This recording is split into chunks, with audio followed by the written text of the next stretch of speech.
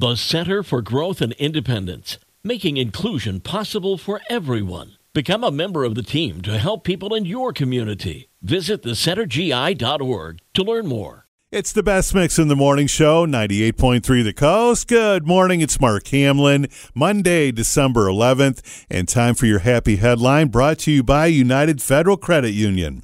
Well, 10-year-old Ellie Lanning of Fargo, North Dakota loves dogs, but she's not able to own one. She lives in an apartment, which makes owning a pet difficult, and her mom suffers from allergies.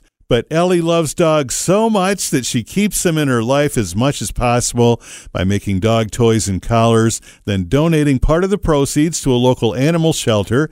Her business, which she calls Elle's Cells for Dogs, allows her to visit dogs every time she drops off the donations at the shelter. And Ellie is also known to stop and engage with as many dogs as possible while the owners are out taking them for a walk.